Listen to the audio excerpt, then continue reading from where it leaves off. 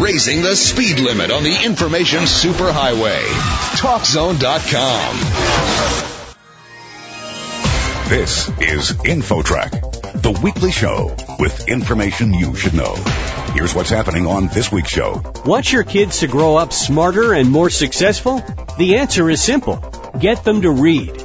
We'll talk to an expert for tips you can use to make your kids bookworms. The key is what turns your kid on to reading.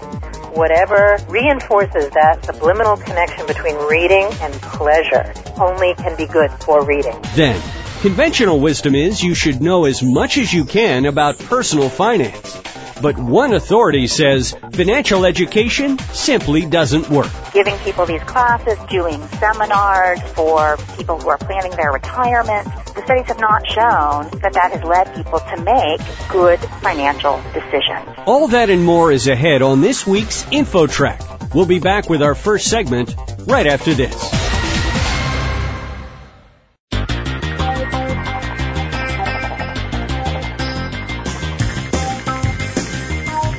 InfoTrak, the weekly show with information you should know.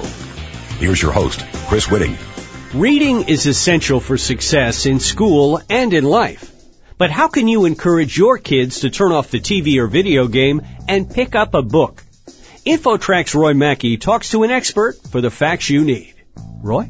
Thanks, Chris. Our guest is Emma Walton Hamilton, who is a best-selling author of children's books, a professional editor, and an arts educator. She's written a book called Raising Bookworms, Getting Kids Reading for Pleasure and Empowerment. Well, let's get the bad news out of the way first. How much is reading on the decline these days? Well, reading is pretty dramatically on the decline these days, and it's commensurate with the advancing electronic age, I'm sorry to say. I mean, really ever since the advent of the television and all the more since the internet and computers and electronic games entered the stratosphere, we've seen a real dramatic drop-off in reading, and the statistics are pretty scary. I think a lot of kids think, well, my time online counts as reading. Do you think it does? Well, it depends on what they're doing online. Certainly, there is an argument to be made that we are reading online, and of course, the question becomes, what are we reading and to what end? There's a tremendous amount of value that can be gained from the synergy between the digital world and reading, and I'm certainly not one to say we should ban electronics or even necessarily restrict them heavily for kids, because I think that creates a kind of forbidden fruit effect. I think the goal really is to incentivize kids to read because they find tremendous joy and pleasure in it, and to look for ways to use electronics to support reading. There are some reading, I guess I would call them purists, who think that even reading a newspaper isn't necessarily reading in the purest sense. I'm afraid I'm not one of those. You know, people ask me often, well, what about comic books? I mean, surely you don't condone that. And my answer is always, the key is what turns your kid on to reading. Some kids are very visually oriented, and for them, there's great joy in reading comic books or in graphic novels, for instance. Some kids, my son is a case in point. My son is very much an oral learner, and what he's responding to is audiobooks. Now, who's to say that's not reading? My feeling is that whatever reinforces that subliminal connection between reading and pleasure only can be good for reading in the future. I would think there's a pretty demonstrable link between reading and school performance, and I suppose success later in their career in most cases. Well, absolutely. I mean, studies really do consistently show that kids who read well do better in school and in all aspects of life, even beyond school. I mean, they're better able to communicate, they have better concentration skills, they have more confidence, they're better problem solvers, and all of those things ultimately translate into better grades and also later into probably higher salaries and getting further ahead in their chosen careers.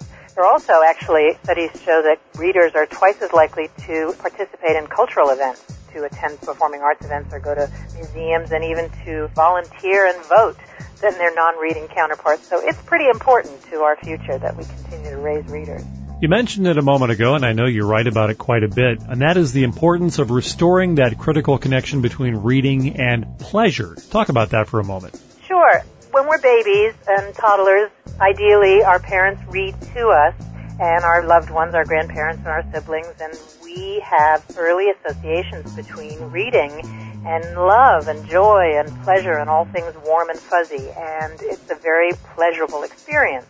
And then we get a little bit older and we go to school and we begin to learn to read independently, and many times our loved ones stop reading to us quite so much, or perhaps even altogether, thinking that they would be better served to cultivate and to promote our independent reading skills.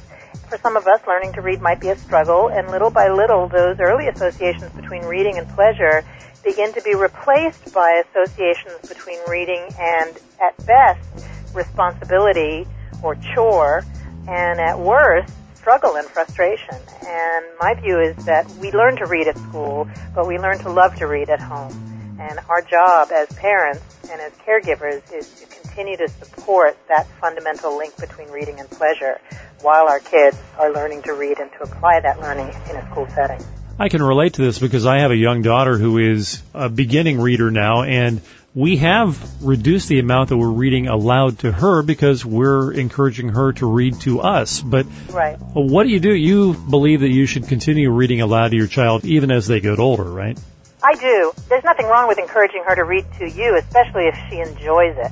I think that's the key. It's all about knowing your individual child and knowing what they're finding enjoyable and empowering. I mean, if your daughter loves to read to you, I would say, follow that lead. But there are many kids for whom reading aloud is a struggle, or for whom learning to read is a struggle. And I really do believe that reading aloud to and with our kids as a family is a critical part of keeping the joy of reading alive. First of all, because we actually can absorb and retain much more of what we read through our ears than through our eyes. It's not until 8th grade that our ability to absorb what we're reading and to retain what we're reading converges with the age level that we're at. So kids who are, middle schoolers and elementary schoolers are going to get much more value from being read to than from reading independently. That's one critical reason. The other reason is that it continues to promote that connection between reading and love, and reading and nurturing and pleasure. I encourage even high schoolers and middle schoolers to be read to, and family reading at all ages. I must say I love to be read to myself, so I think it should go on well into adulthood. And if a child says, I can't find anything I want to read or anything I'm interested in reading, these days there are more tools than ever to help with that, aren't there? There really are more tools than ever to help, although I think it's a mistake to leave kids to their own devices to seek out those tools. Scholastic, who is a very fine and wonderful publisher and literacy company, who of course brought us Harry Potter, among other things, they do an annual survey of the state of reading. One of their discoveries was that the vast majority of kids who don't read often say it is because they have trouble finding books they like. And that's where I think, it's really our responsibility as adults to help point them in the right direction, to help them identify what really excites them, interests them, turns them on, and how to find more of that.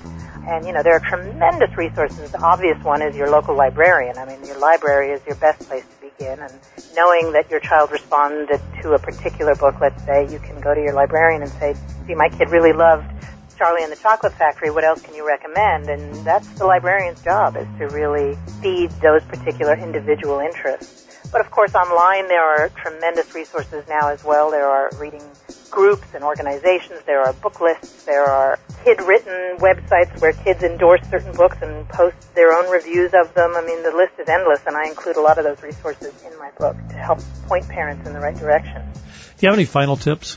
Well, one thing that might come as a surprise is that part of really maintaining and creating that connection between reading and pleasure includes being aware of when we might be tempted to make reading a negative association unwittingly. For example, a lot of times we might use reading as a weapon by withholding it if the kids are doing something that we don't agree with. We might say, if you don't stop doing that, no reading tonight, or no bedtime story tonight. And that is counterintuitive because it sends the wrong message to kids. It sends the message that books are weapons and that reading can be associated with punishment. And what we want to do always is ask ourselves, will this activity support my kids' associations, subliminal associations between reading and joy, or will it detract from it? And then, it's all about figuring out what those stealth mode activities are that will support and strengthen that association between joy, and just employing them at every possible opportunity.